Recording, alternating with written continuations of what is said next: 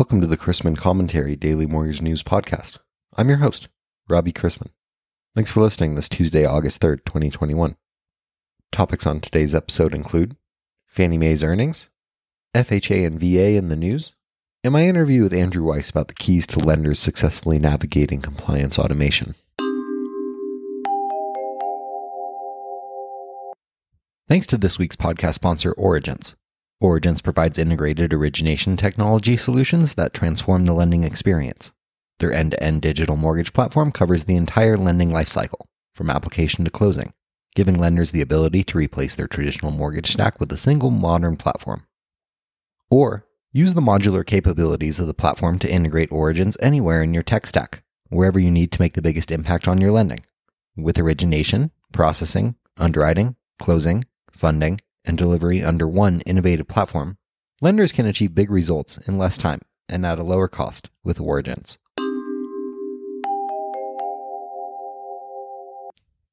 As the industry digests Fannie Mae earnings announcement this morning with its $7.2 billion of net earnings in the second quarter of 2021, did you know that 79% of residential mortgage loans closed with the company that first took the application? As a lender, how are you capitalizing on that? Or, as the CFPB also tells us, the percent of survey respondents who reported applying for a mortgage through a mortgage broker increased from 2018 to 2019, from 42 to 46% for home purchase mortgages and 30 to 38% for refinances. On the other hand, the percent of survey respondents who applied directly through a bank or credit union decreased from 2018 to 19, from 54 to 49% for home purchase mortgages and 67 to 61% for refinances. Yes, the CFPB and FHFA released updated data from the National Survey of Mortgage Originations for our digestion. For the links to those stories, as well as the latest on employment and hirings, and lender and broker services and products, visit robchrisman.com. The Federal Housing Administration on July 30th, 2021 announced an extension of its moratorium on evictions for foreclosed borrowers and their occupants through September 30th, 2021, and noted the expiration of the foreclosure moratorium on July 31st, 2021. This extension is part of President Biden's announcement on July 29th that federal agencies will use their authority to extend their respective eviction moratia through the end of September, which will provide continued protection for households living in federally insured, single-family properties. FHA's eviction moratorium extension will avoid displacement of foreclosed borrowers and other occupants who need more time to access suitable housing options after foreclosure. With yesterday's announcement, mortgage servicers must continue to halt evictions for FHA single-family Title II forward and home equity conversion mortgage foreclosed properties, except for those properties that are legally vacant or abandoned. Mortgage servicers may initiate or continue foreclosures in accordance with FHA requirements once a single-family foreclosure moratorium expires as planned on July 31st, but may not evict a foreclosed borrower or other occupant.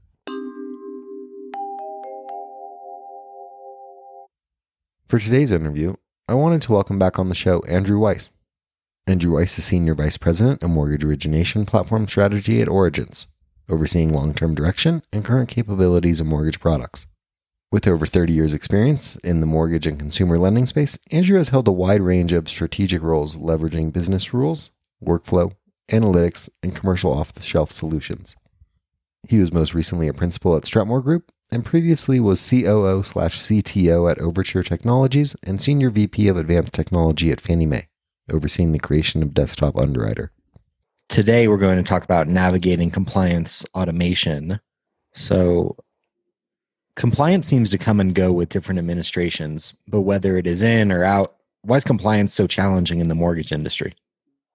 Well, I mean, there are a whole bunch of things, Robbie, as you know. First of all, the actual regulations don't change nearly as much, but enforcement is the thing that changes, and that's always going to be, something that's going to be dependent on things outside of our industry. But given the complexity of the process, there's so many different ways, and given the complexity of the regulatory environment, there's so many different rules that it is inherently challenging. The other thing, and this is where I think, I'm going to be honest about stuff. There's so many different players that we just have to admit as an industry that while the vast majority are good actors, not everyone is. And so we will have these, these needs for compliance. We're, being driven to different regulatory processes as we go.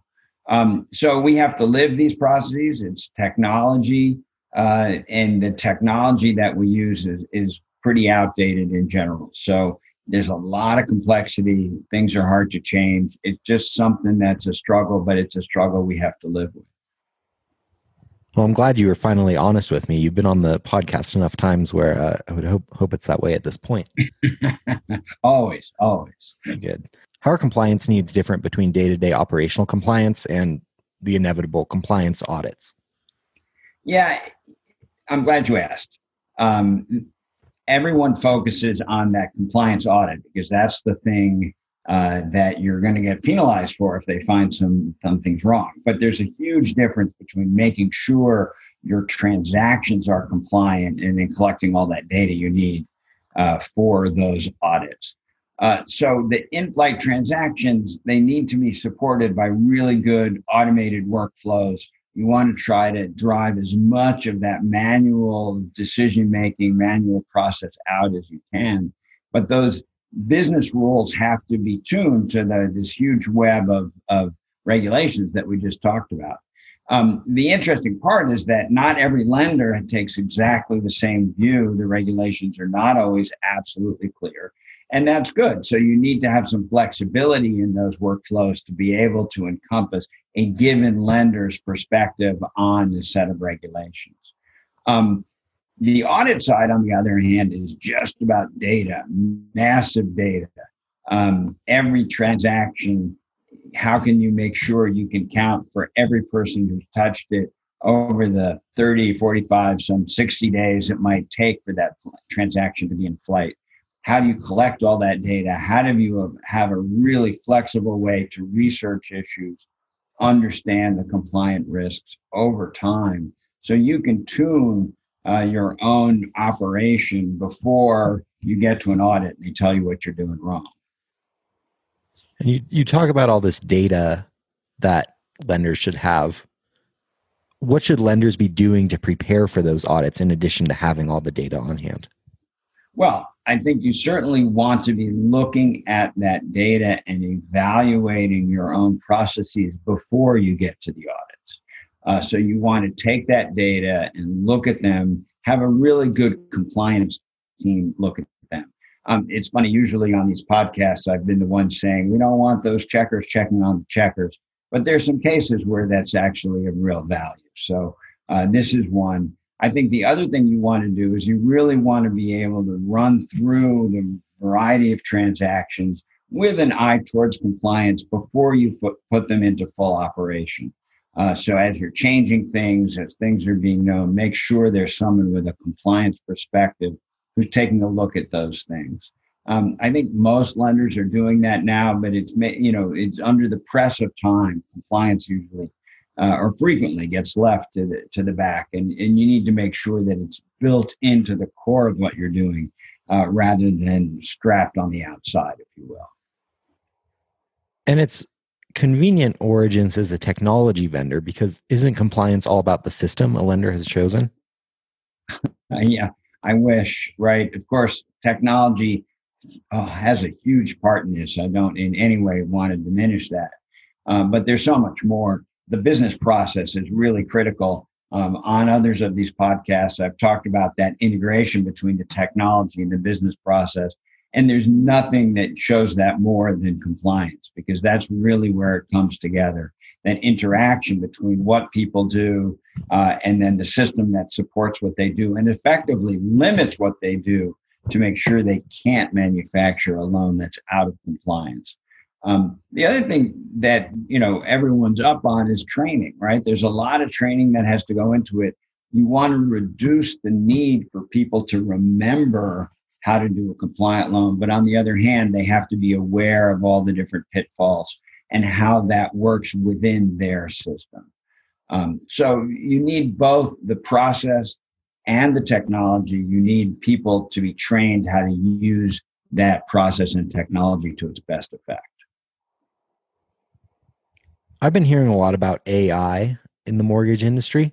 Isn't that the technology solution to compliance? Yeah, I wish. First of all, you use the two letters AI, and you ask 100 people what AI is, and you'll get 150 different answers.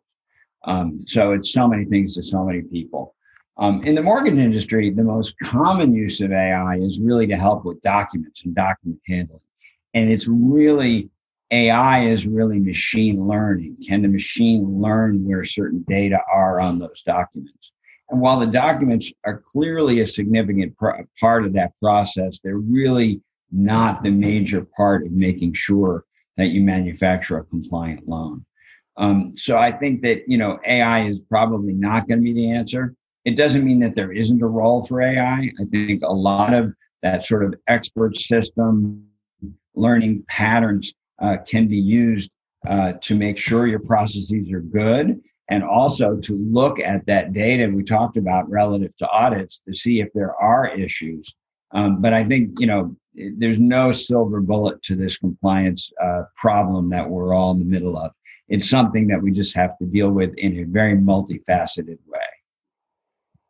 So when we talk about compliance, the industry has been living with TRID for over 6 years now. Do you think compliance will go away in the mortgage industry? You think it will proliferate? Where do you see it moving from here? Well, good question. I certainly hate to predict the future. I love the old Yogi Berra line. I think the line is roughly predictions are tough, particularly when they're about the future. And so it's really hard to say.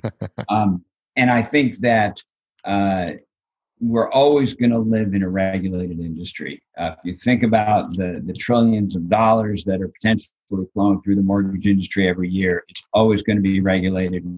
We have to be ready. I think we also want to ensure that as an industry, we are being fair in our lending practices and focused on consumer benefit to the degree possible. So those are values that I think we all hope to achieve. But we're going to have to make sure that we can demonstrate that we're achieving them. So compliance, regulatory stuff, it's with us. It's going to be with us forever. As a technology vendor, as you mentioned before, our role is to make it easier to manufacture a compliant mortgage than it is to avoid, if you will, those constraints that compliance places on us. We want to make that real simple and real easy. And so it's not so much that compliance is going to go away. I think it's always going to be there. But I think that what we can do as an industry is make sure that it's very simple and smooth to be in compliance. And that way it won't feel like this huge burden we're carrying around. There's been a tendency, which is understandable, to sort of bolt compliance onto the outside of the transaction, of the workflow, of the process.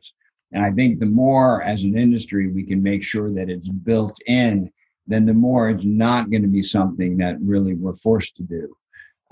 Now, of course, as an industry, we should be involved in the making of those regulations, make sure that it makes sense, make sure that they're able to be operationalized. But fundamentally, if we recognize the basic need for those regulations, we can figure out how to fold them into the way we do work. And compliance shouldn't be such a burden. Okay, how about this? And it may be counterintuitive to your business proposition there, but are there steps as an industry we can take to make compliance go away? I don't think that compliance is ever going to go away. I think that the more as an industry we demonstrate we're doing right by our customers, then perhaps the less focus there is going to be. But given the complexity of the transaction and given the trillions of dollars that are flowing through the pipes, I don't believe compliance is ever going to go away. I appreciate the insight, and I look forward to having you back on. Thank you. All right. Thanks, Robbie.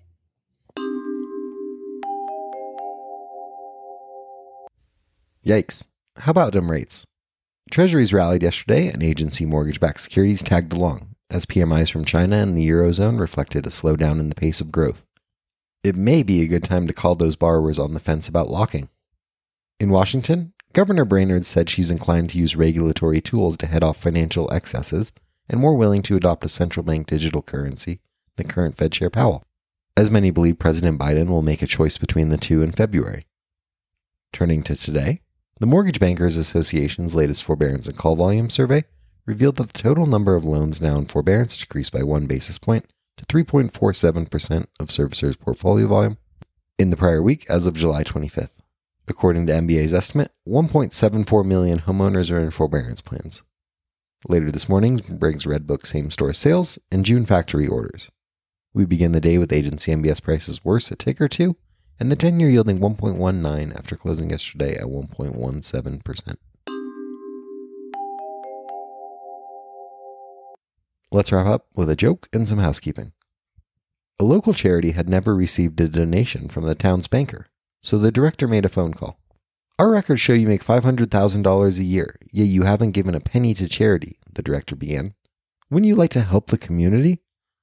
The banker replied, Did your research show that my mother is ill, with extremely expensive medical bills? No, mumbled the director. Or that my brother is unemployed?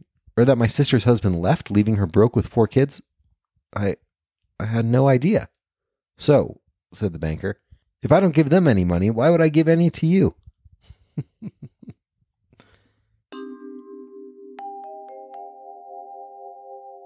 Thanks again to today's podcast sponsor, Origence. With the Origence mortgage platform, you can offer your borrowers and loan officers a truly modern mortgage lending experience. Discover the mortgage platform designed to evolve and scale with a rapidly changing lending landscape. Visit origence.com today. That's ORIGENCE.com.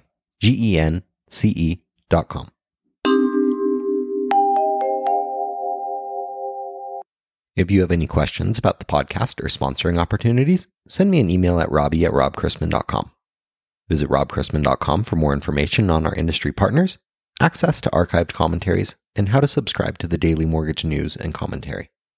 To listen to or download past episodes of this podcast, search Mortgage News on any platform you get your podcasts from.